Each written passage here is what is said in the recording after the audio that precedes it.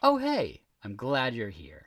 This is another bonus episode. In the event that this is your first VHS, normally each episode is about a film and the guest has the profession portrayed in the film.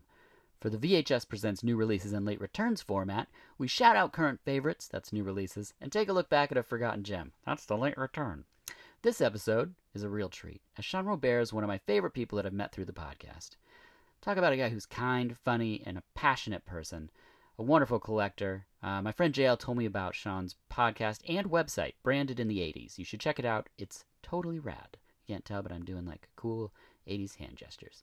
And this might be the most laughter in the late return section, as you're about to hear two people who really enjoyed this film. So let's just jump right into it. Here's another bonus. VHS presents new releases and late returns.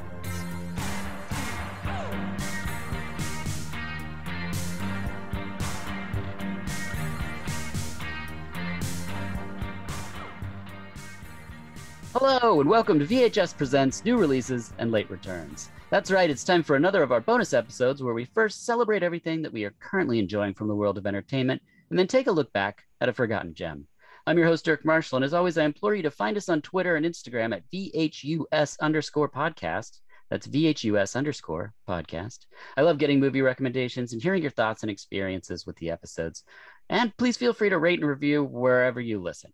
That's greatly appreciated. My guest is Shawn Robare. Thank you for returning. I'm very happy to return. Been looking forward to it, actually. Yes. Listeners should recognize Shawn from previous bonus episode, which focused on his passion for the Monster Squad, which led to Shawn's participation in the documentary Wolfman's Got Nards. Yep. I wouldn't call myself the number one Monster Squad fan, but I'm definitely probably in the top 10. I would say so. And anyone that would follow you on I only wrote down the podcast, but what is your social media handle? Let's see. On Twitter, I'm Shawn Robare, just all spelled out. Yes. Instagram, I'm still Smurfrek. That's right. An old weird handle I had that I just haven't cleared out. That's pretty much it. That's most of the social that I do. Okay, perfect. And people should follow along because you post great photos of different memorabilia and things that you get. What was something recently that you got this Monster Squad?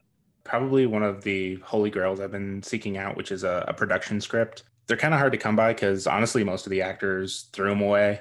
Even I've been friendly with the director, Fred Decker. I don't think this is breaking his confidence or anything, but he kind of confided in me a while ago that he doesn't have a copy of the script. Oh, wow. And he needed it for something that he was doing. And so I actually provided him with like 3 different versions of the script, which is funny because I had like 3 different PDFs that I've collected over the years.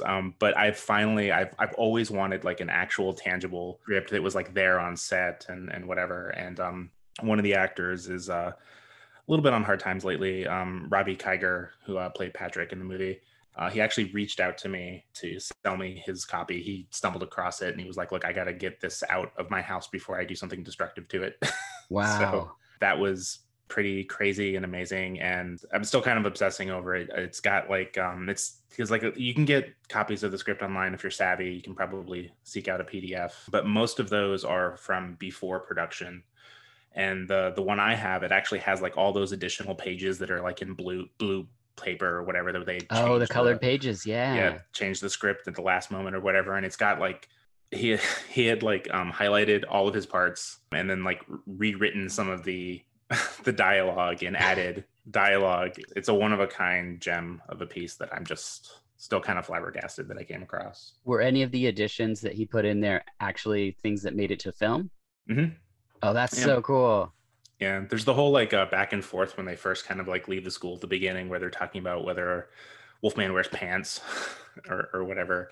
And it's funny because it kind of starts on Shawn's perspective, like what he's saying. They kind of wanted to do like an in media res thing where they were just like breaking into the conversation, but it didn't quite make sense, like without Patrick saying something first. So I don't know if he came up with that or if it's something that Fred asked him to say or whatever, and he wrote it in there. But yeah, that definitely made it into the film. So that's amazing. Shawn is also 1/3 of the Cult Film Club podcast. Would you mind explaining the format of your podcast? Yeah, basically it's a revolving show where we all, me and my 2 co-hosts, my wife and my friend Paxton, we all take turns picking a cult movie that we just absolutely love. Something that's just been with us our entire life. And whether or not our other 2 co-hosts love it or not, we want to make sure that somebody that is talking about the movie, absolutely just adores it, so that we can have a lot of fun talking about it. We've been doing it for almost a decade now, Wow. semi-monthly. Yeah, it's just a bunch of crazy cult films. A lot of them tend to be from the 80s because that's when we grew up and were introduced to a bunch of stuff, video store stuff. I try to broaden us out a little bit and pick some stuff from the 70s and earlier. And my wife always tends to pick stuff a little bit more like in the 90s. I don't know. We kind of try to kind of hit everything. Yeah, there's a good variety. I just listened to Breakin' and Breakin' 2 today. Oh, cool. Yeah, it was great. That was a fun one. Yeah. Yeah. That's the one where I learned my co-host was actually in a breakdance competition. Yes. And a Showbiz Pizza after hours when it turned into a teen club, and my head exploded when he told me that. Yeah, that's amazing. Oh, excellent. Well, that brings us to new releases where we shout out our current faves, and we begin usually with anything in print. Is there anything that you've been currently enjoying? Yeah, there's been stuff I've been picking up and buying, but I haven't really dug too deeply into. I just haven't had a lot of time to read. Sure. To actually just sit down and read. But I've been there was a book that Anthony Bourdain, it's like, I guess it's like his his last book that he worked on or whatever with one of his co-writers or whatever. It was sort of like a tour around the world of his favorite places to eat and stop at in a bunch of different countries. And I kind of read through that. It's more of like a travel guide, but it was interesting. You know, I'm a huge fan of Bourdain's work, and it was just kind of nice to get one last kind of glimpse at his voice. Yeah, did you watch that new documentary? I haven't yet. I'm looking forward to it. Was it Roadrunner? Yeah. I'm a little concerned. I've heard some stuff about kind of behind the scenes, the stuff that the director was doing to kind of, I don't know, manipulate. Mm-hmm. That's what I heard too. I haven't watched it yet either. I'm very wary with documentaries because I got burnt. Like I used to be like all in on Michael Moore back in the 90s, and then I kind of started finding out some of his tricks and some of the kind of the underhanded things he was doing, and it's like he's his heart's in the right place, but the way he goes about it is kind of so. But yeah, so that I want to watch Roadrunner. I'm just kind of concerned. Yeah, totally. I mean, that's kind of the great thing about Wolfman's Got Nards is that it's about people passionately loving something. Mm-hmm. So that kind of documentary is great. That's all I really want in my life. I just want celebratory things and people to have things that bring them joy. That's like, totally, you know? And so for me, also loving Monster Squad made that film so fun to watch. Yeah. The one thing that was really cool about what Henry, and I think we talked about this probably last time, but Henry and Andre just did a really good job of capturing that love of cinema so well that even if you're not a fan of the Monster Squad, you can take that movie and plop it on top of whatever movie it is that you have watched 200 times or, you know, and have the same experience. So it's really kind of interesting how they kind of zeroed in on that aspect. That's true. That's a great point. I just have one book right now, and I feel you on the not reading a ton. It seems like the last books that I've been getting into are just art books pretty much. But I'm very into the band Coil, and they're not around anymore, but this is a book that my wife got me called The Universe is a Haunted House, and it's a collection of the correspondence between the two main bandmates, and it's how they came up with lyrics, songs, artwork, emblems, just how they met and wrote to each other. There's a picture of one of the two directed music videos, and there's a picture of him next to Hanson when they're like little kids. And to see the guy that had an album called The Anal Staircase next to this Hanson band is just one of my favorite images ever. And it's just cool that like they put together this huge tome of this thing that as a kid, you know, when you're into a band, like you don't ever think you're going to get to know any of that or see any of that, especially if it's a strange esoteric, you know, British band.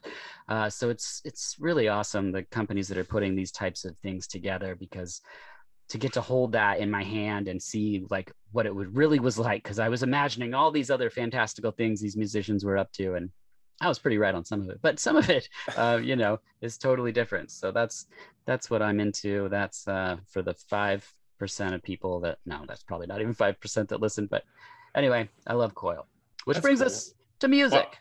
Well, you got another book? Well, no, not another book. I was just going to say that reminds me of my best friend, Kevin. He had kept all his correspondence with one of his friends through middle school and high school, where they had just wrote notes back to each other in That's so classes. cool. Yeah. And he had like a huge, binder of that. And like to think of like something like that for a pop culture thing, like that is amazing that that A still exists, and B that somebody was able to compile that or convince them to share that. That's really awesome. Yeah, it's pretty awesome. I mean, it's very awesome actually. I love it. And even when it gets to the part where they've both passed on, but there's like newspaper clippings and stuff, just stuff that I wouldn't have seen being in Oregon, Hmm. um, and then being in England, that was very emotional. I was Yeah. just because when you realize that your heroes aren't always going to be around, Hmm. it's a big bummer Yeah. for sure. But now we can talk about music. Anything musically that's striking your fancy? I'm going to guess Baby Sharks since you have two kids. Actually, my daughter's been forcing me. I say forcing right now. It used to be something I loved, but she's forcing me to listen to the soundtrack to Nightmare Before Christmas Oh, that's right. on repeat constantly. Oh my gosh. Every once in a while, she'll slip, and she's got two obsessions now. It's Nightmare Before Christmas, and it's Pixar's Luca. Oh, So every day when we get home I pick her up from when I get home from work. We watch Luca, and in the car ride home, it's a toss up between whether she wants Halloween songs or whether she wants Luca. that's great. Are Um, any plans on taking her to Oogie Boogie's Bash in oh, Disneyland? I would love to take her. That's just we're thinking about the logistics of going to Disneyland Yeah, with her. We're kind of like training her. We have like small amusement parks out here. There's a place called Dutch Wonderland in Pennsylvania that we go up to, cool. and it's like she's pretty decent at dealing with a lot of the stuff. But like I've been to Disney World a lot, and I can only imagine taking a trip across the country with her, then going to Disneyland. Like Yeah. I don't know, it sounds really scary. Yeah. We took our daughter when she was about 4.5, and she couldn't quite stay up late enough for like fireworks and things. And now that she's 7, we'll ask her, and she remembers about half of it. So Hmm. I wish we'd made it just a little bit longer, but Yeah. So, yeah, I don't know. I just want to, but yeah, it's gonna nah, be for magical and very difficult at the same time. exactly.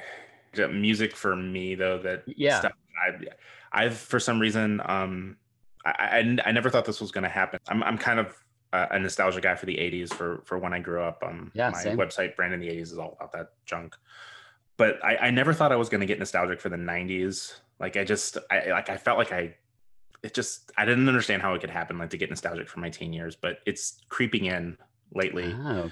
And mostly in music, I just really want to go back and dive into a bunch of the stuff that I was into in high school. Like what? What brand of we're the same age, so what brand of music were you into in the 90s? So I was growing up in Atlanta, so I was very heavily influenced by listening to 99X in Atlanta, which was their alternative station, and it was a lot of like 311 and Collective Oh, Soul, oh yeah. the Gin Blossoms, a lot of the big popular stuff. But Sure.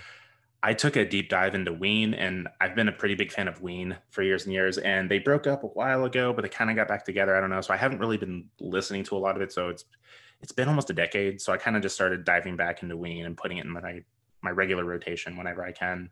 Nice. So yeah, so a lot of that stuff, a lot of the really early stuff where it was just the two dudes, Mickey and Aaron, with like a 4-track recorder and like a guitar and a drum machine. Yeah. So it's the really weird stuff. Nice. I never got out of the stuff from the 90s. Like my teenage year music just stuck with me. In fact, behind me is Blu-rays and DVDs and movies, and in front of me is a rack of between 3 and 6,000 CDs. I Hmm. never got rid of them. And so I get it. I don't think it's nostalgic for me because it just never left. Gotcha. Yeah, I mean, I used to have like an iPod that had Oh, just gigs yeah. of stuff on it, but lately it's just been, hopefully I just hope it's on Spotify when I want to Yeah. listen to it. But yeah, I don't know, like I go through phases. Like when I got out of high school, I kind of took a deep dive into punk and just kind of focused on that for a long time, and then it was glam and um, I don't know. Yeah, so I kind of get like weirdly laser focused on something, and like stuff just kind of like melts into the background that I used to listen to, and I Hmm. like when I was a kid, there was like this weird 4-year period where the only thing I listened to was Metallica. It was like from like the age of 10 to 14, it was Oh, just Metallica. you mentioned that on the break-in episode that Oh, you did okay, yeah, yeah. yeah, you talk about it's I had never heard that, and so you're like, after this period it was Metallica, and then there was no more break-in, and I was like, Yeah, oh wow, okay, that was the thing that killed your parachute pants. exactly. Yeah, Yeah. that's great. For me, music, recently, I just, so there's a band called Tough Turf, and they do the theme for VHS. And they have a new album called Brand New Ways to Be Cruel, but they also have two other albums, Hunger and Haunt and Night Finds You. They're all great. The theme is the song It's Never Easy, featuring saxman Tim Capello from the Lost Boys, and I just love the sound. I don't know, it's just some describe it as no wave. I think it has some sort of new wave. It's all synth and drum machines, and there's something just sound. It sounds like you would dance in the dark to it, basically. Hmm. Not even in a gothic way, but just like it just feels like 80s. Like there's a fog machine and there's some neon somewhere, and I absolutely love it. So I would just want to plug Tough Turf for anyone listening. Which takes us to games. I don't know. Do you play any games? I don't, but I did just order the arcade one up X-Men 4-player. Oh, okay. That was like the last big video game I think that I was into.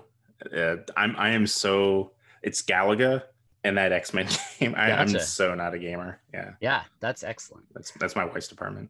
Yeah, I don't have anything that I'm currently into. I'm just waiting for new stuff to come out. So nothing to report there. Which brings us to television. Anything in the TV realm that you've been watching? Nah, kind of. I mean, I've been watching more YouTube videos lately than I've been watching TV. Okay. But I don't know, I've been catching up. I'm definitely been bitten by the Marvel Cinematic Universe bug. So I've been kind of watching all the stuff that Disney Plus has been putting out. Like Loki and things like that? Yeah, Loki, Falcon and the Winter Soldier, all that. They just The started purple their guy. role. Who's the purple guy? Paul Bettany? Yeah. WandaVision, Yeah, the right. Vision guy. Yep. Yeah, TV again, mostly TV that comes on when our daughter usually basically takes over the Sure. television for most of the day. But when we do kind of watch stuff, we've been watching comfort stuff. So like with my wife, it's like she'll throw on episodes of Full House and we'll kind of just marathon through like 3 hours of Full House or something like that. Or I'll do Family Ties. Nice. Yeah, just something so that we can just keep everything positive and fun. Yeah, no, that's great. We oftentimes just throw something on it in the evening when we're doing emails and things. Lately, it's been the brand new cherry flavor, I think is what it's called on Netflix. Okay, yeah. We're only 3 episodes in, but it's got witches, and that's all we need for the transition into fall right now. We're like Okay. chomping at the bit. We've been to the craft store buying Halloween stuff already. It's just we're done. We're done summer. We're ready to move into fall, please. Yeah, which brings us to movies. Anything in the movies realm? Sounds like you've been bereft of the TV time, what with the little one taking over. But anything you've been watching lately? Yeah, there's been a few things. So with Cult Film Club, we're actually launching a sub show at the end of the month. It's gonna be a seasonal thing for the Halloween season, so like through September and October. So I've been it's me and Paxton from the Cult Film Club, and we have another friend, Michael May, who was the writer on Dark Horse's Kill All Monsters, like kaiju Oh yeah, book. Basically, we wanted to do a show that focuses on the classic era of horror. So like the turn of the 19th century up to like the 70s. Like I think our cutoff is like 75. And so it's like Hammer and AIP and Universal and Amicus, all that kind of stuff. And so we've been watching decent amount. We're going to try to do 10 episodes a year. And so I've been like catching some very weird stuff. Yeah, you said AIP, so Yeah. So we want to do classic stuff. We're very influenced off of, I don't know if you've ever heard of there's a series of kids books that used to be in school libraries called The Crestwood House. no. These were amazing books. It was this small publishing company out of like Indianapolis, and they managed to get books like pretty much in libraries across the United States. And it started with a series of like 20 books about classic horror movies. So they'd have like a book about the Wolfman, but it would cover like Werewolf of London and Curse of the Werewolf. It would just try to cover everything up to that point, a lot of the black and white stuff. And they were written for kids. Some of them were just like kind of like blow by blows of the movie. Some of them went into a lot of like the behind the scenes and the special effects and makeup and stuff like that. It's a very cool set of books. They're kind of rare and hard to find now because they're basically only aimed at school libraries. So, Gotcha. they get destroyed or whatever. So, but we're kind of going for that vibe. And when we're doing that, we're kind of doing what the Cult Film Club does, where we're all kind of we're taking turns, the three of us, picking movies. We're trying, like I said, doing like 9 episodes a season. So we're going to do like 3 triptychs, and we pick a theme. And so like for our first theme, we picked werewolves. But what's kind of fun is that we're digging a little deeper, I would say, than like normal like werewolf stuff, I guess.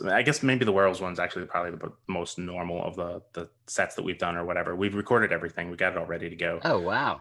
I've just been really pleased with what we've been picking because it's either movies that I haven't seen before or it's ones that are like weird takes on horror subjects. I love that. So we've been getting into some of the weirder stuff. Vampires, like we didn't touch the Bela Lugosi Dracula or the Hammer Peter Cushing stuff. The stuff that we ended up picking was very kind of weird and out of the box for vampires. So. And when is that going to air? Because I'm currently working on my 31 and 31 for October, and I need some vampire movies. Oh, gotcha. Well, we're going to start, the podcast drops on August 30th, I believe, is our introductory episode. Yeah. And I'm sorry, what was the title? It's going to be called The Crestwood House. So we went ahead and stole that from the book series.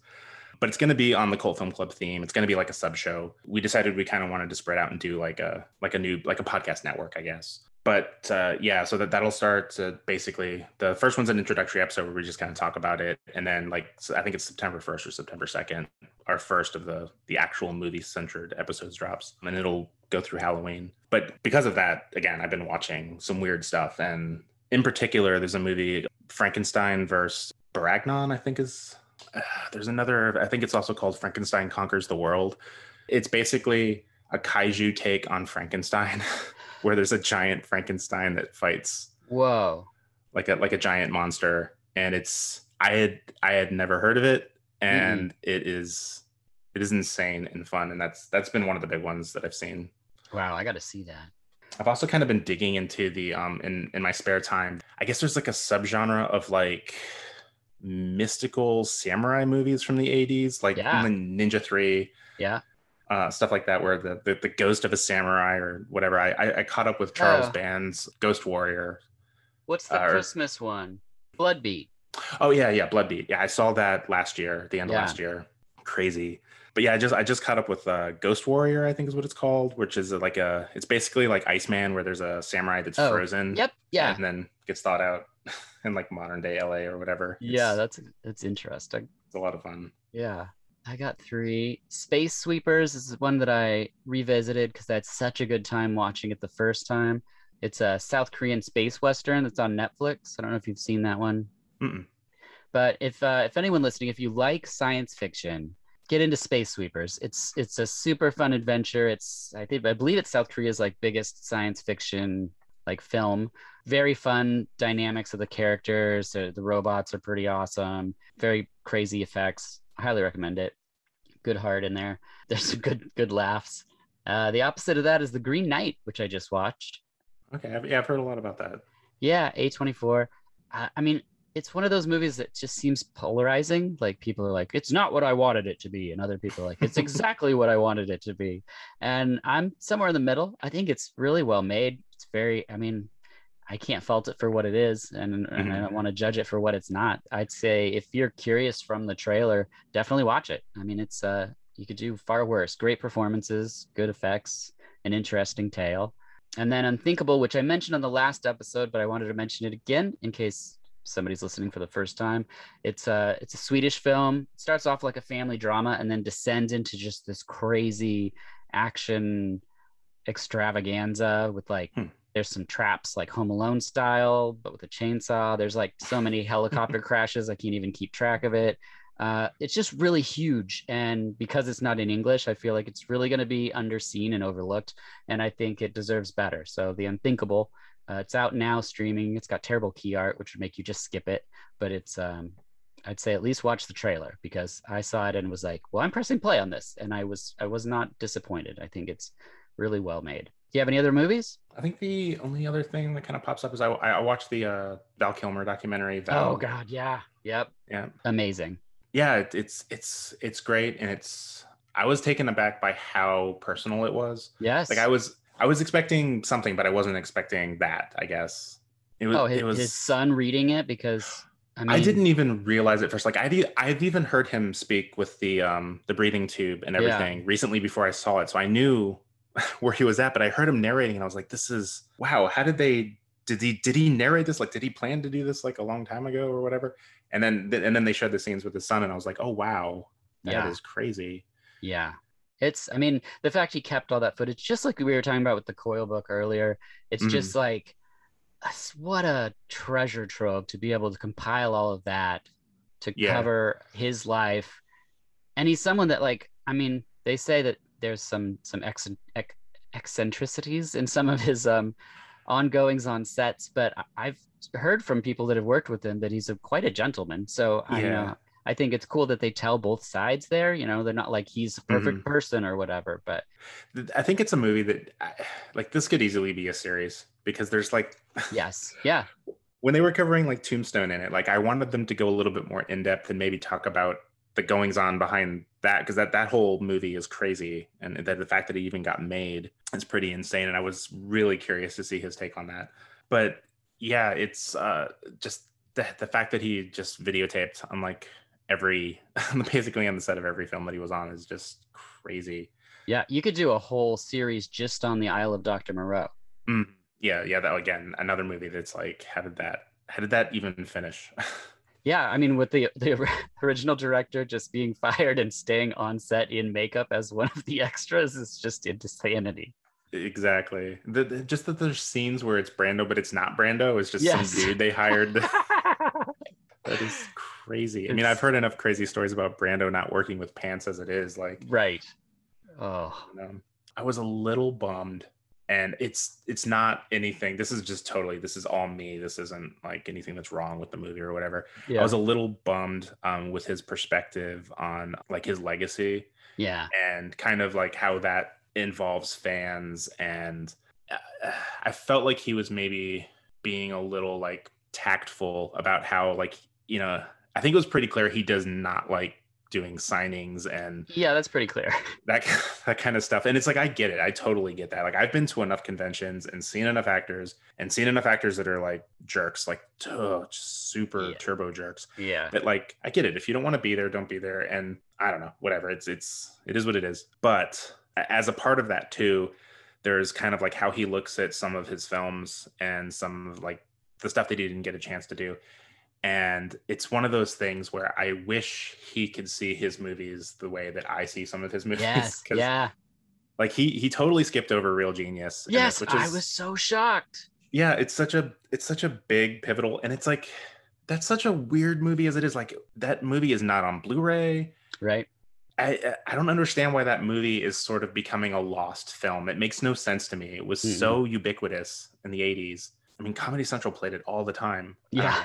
It's so weird. But yeah, the fact that he only mentions it in passing for a second just because they were on the set of another film where like there was a movie ad for it. Hmm. But like how he kind of like thinks like Top Secret is trash basically Right. and it was just like I mean granted it's I there's other Zucker brother films that I love more but it's just unfortunate because he feels like he hasn't been able to make that legacy film and he really was hoping that this Mark Twain project was going to be the legacy that he left his big American classic and it's like I think he's already made those he can't see it he's too close Agreed. or Yeah. I totally that was a agree. little bit of a bummer but still fascinating. Yeah. Oh, Um, endlessly. And I think there'll be more. I think I get a feeling like they're not finished. mhm. So, all right. That brings us to this episode's late return, which is the seventh curse from 1986. Was this a first time watch for you? This was a first time watch for me, and it Good. was a movie that I had never heard of before. Oh, And wow. That's great. Yeah. Well, the synopsis is a young heroic cop in the jungle of Thailand attempts to rescue a beautiful girl from being sacrificed to the worm tribe. that's Uh, accurate. yeah, that's part of the movie for sure. It's directed by Ngai Choi Lam. I'm murdering that name. He's the director of Story of Ricky. Have you seen Story of Ricky O? Heard of it, haven't seen it. Okay. This primed you for that then, because Okay. it's crazier than this, if you can believe. Wow. Okay. Yeah, and this film stars Chow Yun Fat, Chin Sui Ho, Dick Wei, Maggie Chung, and Sibel Hu. It kicks off with a hostage situation, which I always forget is part of the film, and I've seen this like probably 15 times. I love the music in this because it sounds like an Italian post-apocalypse film kind of Hmm. situation. It's just like it just starts, and I'm like, oh, this is my speed. This is in my blood. Gotcha. A reporter assaults someone to pose as the nurse that's sneaking it. It's like, There's so much. Okay, I'll just right off the bat say this about this movie. There is no wasted space. There's no yeah, fat on this movie.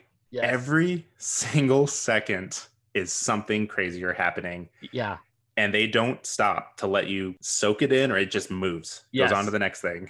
I agree. I was looking last night when I was watching it. I was going to watch it at 1.5, and I eventually just stopped because I was like, it's just skipping stuff. Like I can't. I need all these moments to happen because the whole time I just never get used to it. Same thing with Story of Ricky or Ricky O.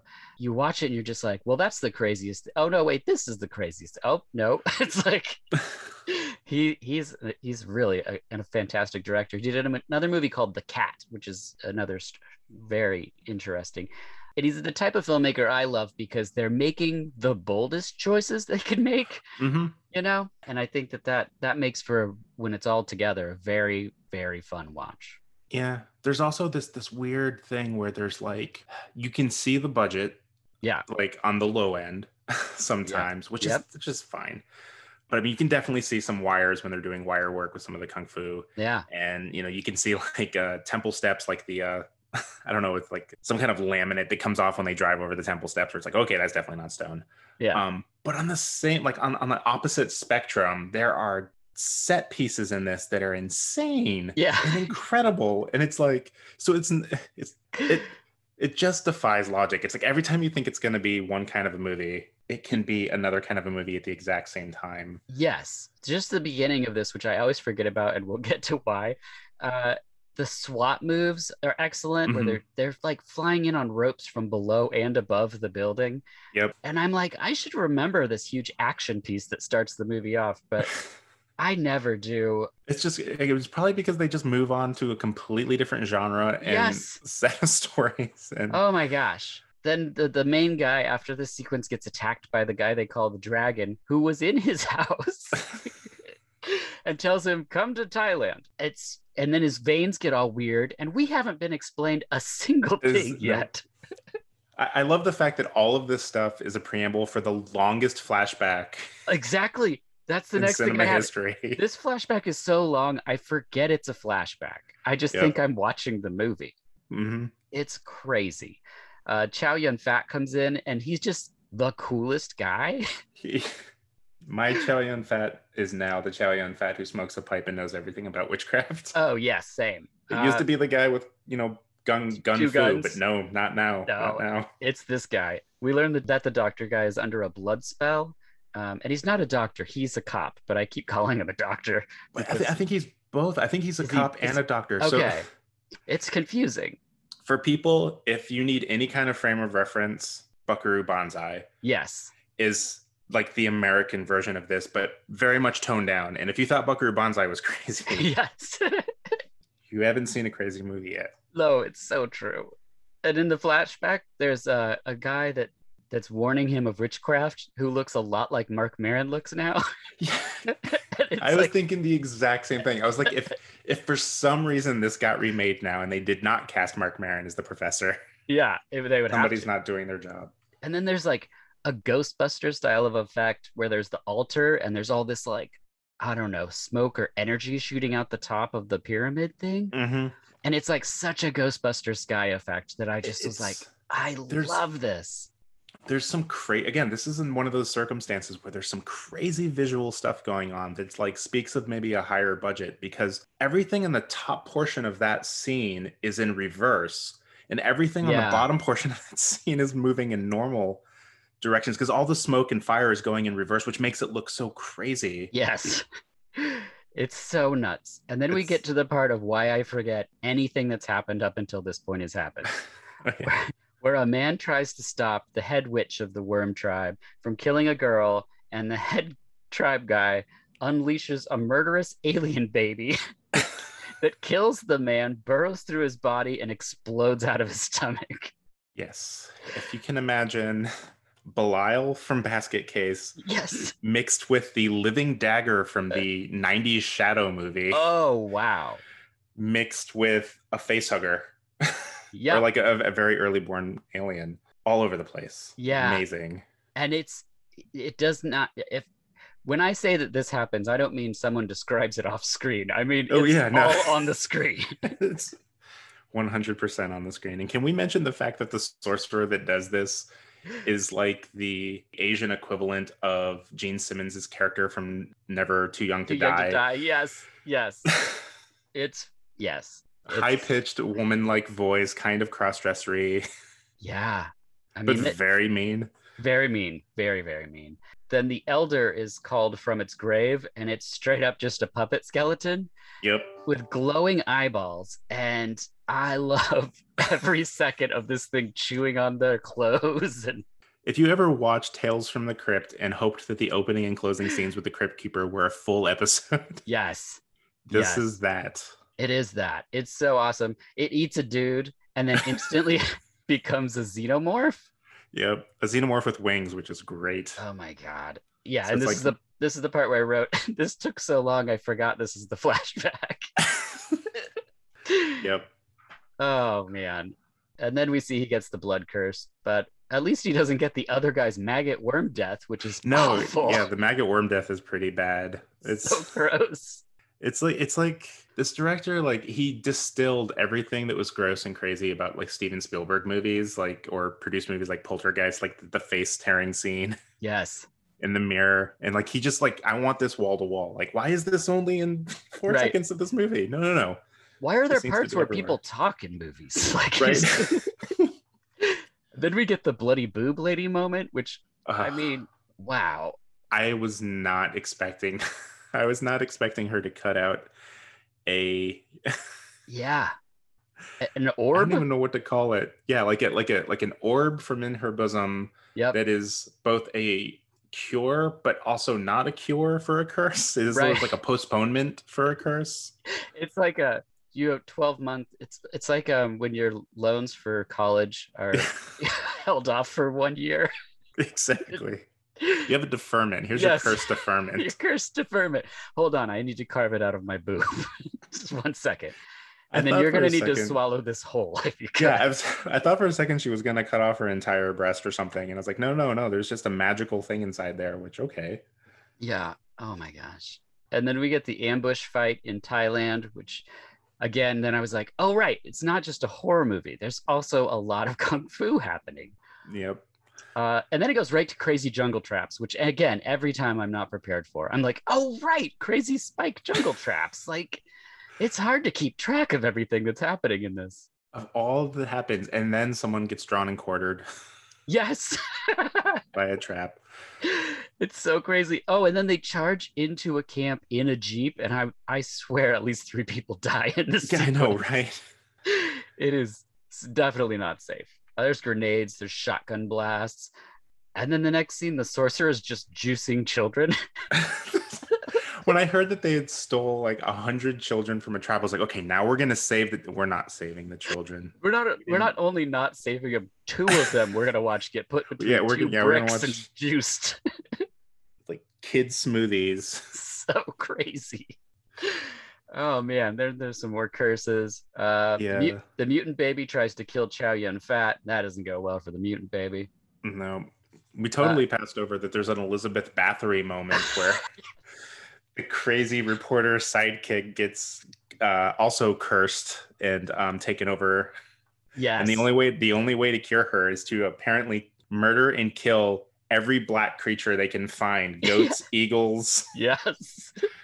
There's like 6 that they mention so that they can get the blood from those so that she can take a bath in them and then she'll be saved from her curse. So yeah, and just so people listening, if you haven't seen the film, this movie is not long.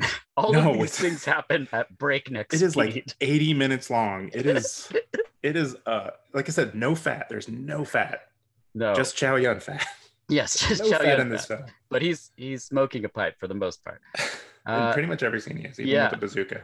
then we get the crazy rope giant Buddha fight, which is Yes. shot so well. It's Hmm. like it belongs in like I don't know any montage that you're seeing of like great kung fu like acrobatic fights. They're on a giant Buddha and the monks are just cascading around. It's a Hmm. really incredible fight sequence. There was a time when I first saw the first Transporter movie, and I was like, oh my God, action movies are never going to top what I just saw in the Transporter. And this was like, okay, no, no, no. This is the movie now. This is what Right? people have to overcome to make something that's going to wow me now. And that's what I'm talking about. The set piece, there was the giant Buddha statue that was like literally Yeah, 40, 50 feet tall. I mean, it's even if they huge. make it out of paper mache, that's like, how long did that take to build that set? Yeah. Well, then they cut its eyes out and the head chases them like Indiana Jones Yeah, style. it's like they stole the Shakara stones, but they needed to eat them. And Yes. Yes.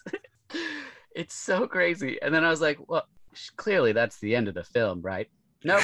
nope. We get the final showdown with the xenomorph, and the baby demon battles the xenomorph Yeah, while it they've flies, recruited the baby demon. which is like, how is this possible?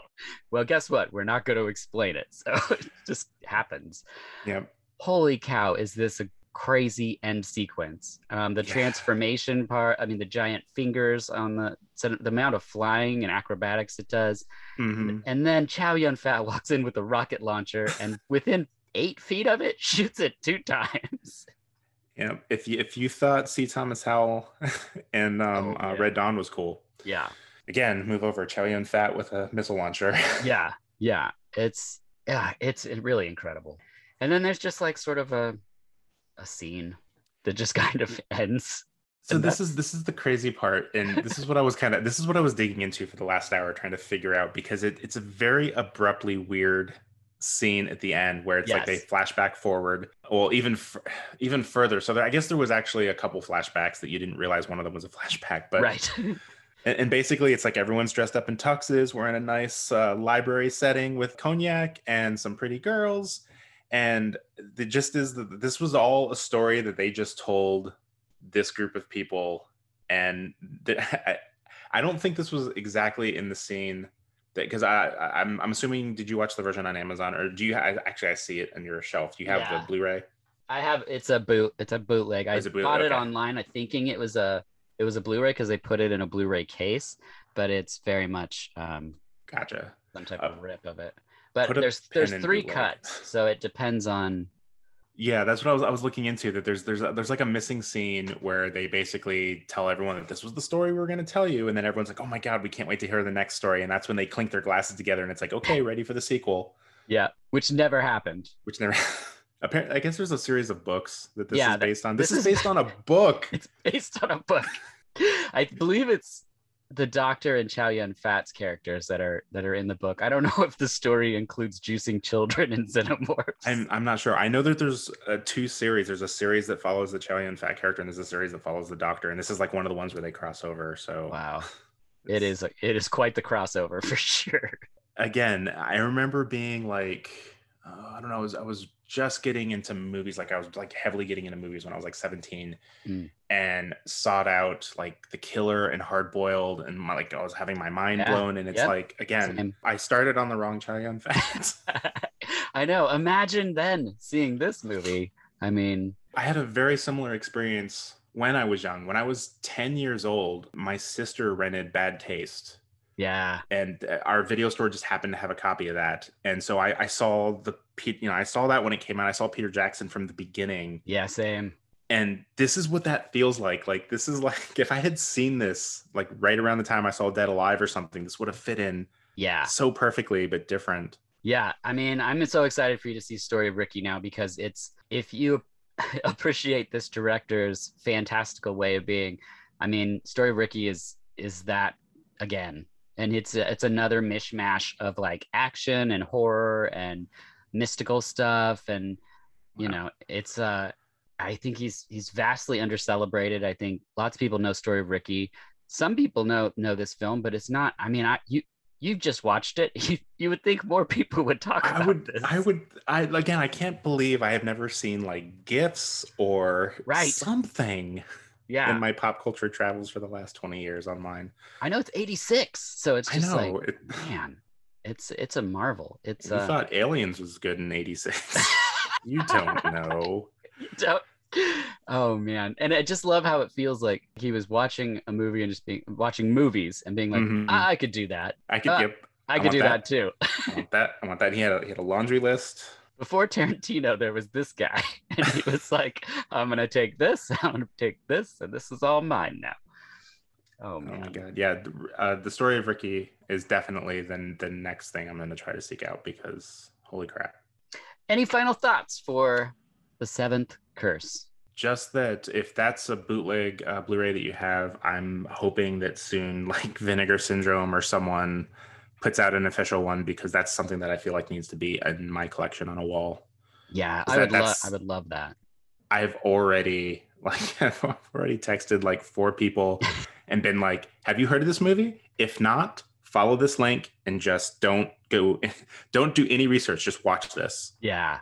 It's the best way to go into it, I think, because when you get that big action set piece, you're like, I know what this is, and then the movie's like, no, you this don't. is just super cop. No. No, when the veins get all crazy, you're like, wait, what am I watching?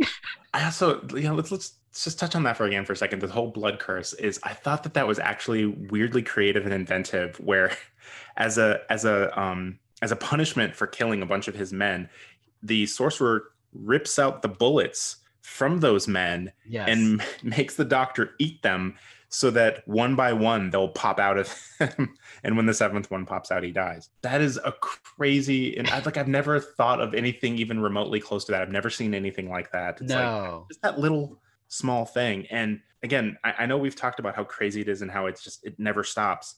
There's literally set pieces in this that flash across the screen for maybe 2 seconds, a second and a half, that are like, there's a sequence where they're bringing the old one, the skeleton creature to life, and like there's a wall of faces, like stone faces behind him that are all animated. It's like people in the walls, kind of like Day of the Dead hands things. And it's like, if you're not paying attention, because if you're paying attention to the skeleton thing, you're not seeing the craziness going on behind it. Yeah, it's like I probably had seen it maybe almost 8 times. Maybe it was around the 8th time, 8th or 9th, that I know it was really close to 10 times that I finally looked at the background and was like, wait, what is that? Right. This movie will keep giving. It will just keep giving you gifts. I agree. And I'm so glad you brought up the actual curse, because there's so much to pack in about this film that's not long. The curse is so inventive because the last bullet is like behind his heart or something like that, and it's gonna pop through his chest. Most of the time it's just his shins exploding. And exactly, his shins are like it. I thought it was interesting that the one thing that they promise but don't deliver on in the movie is where they talk about what would happen if the last bullet goes off and a geyser of all of his blood erupt from his body. And I was like, I don't want him to die, but I want to see that. Yes. Same. It's like, come on, man. Promise of the premise. Right. They should have just had another character that was like, I have the same curse, just so we get to see it once. He's like, mine was just 1 day before yours. And we're like, all right. That's a bummer. That's what's going to happen? Yeah. That would be excellent. Well, Shawn, thank you so much for returning. Thank you for watching The 7th Curse. I really appreciate it. Thank you for introducing me to it, because, again, this is one that I'm going to be pushing on everybody. Yes. It's great because no one's ever prepared for it. Because Exactly. You can't be. You can't.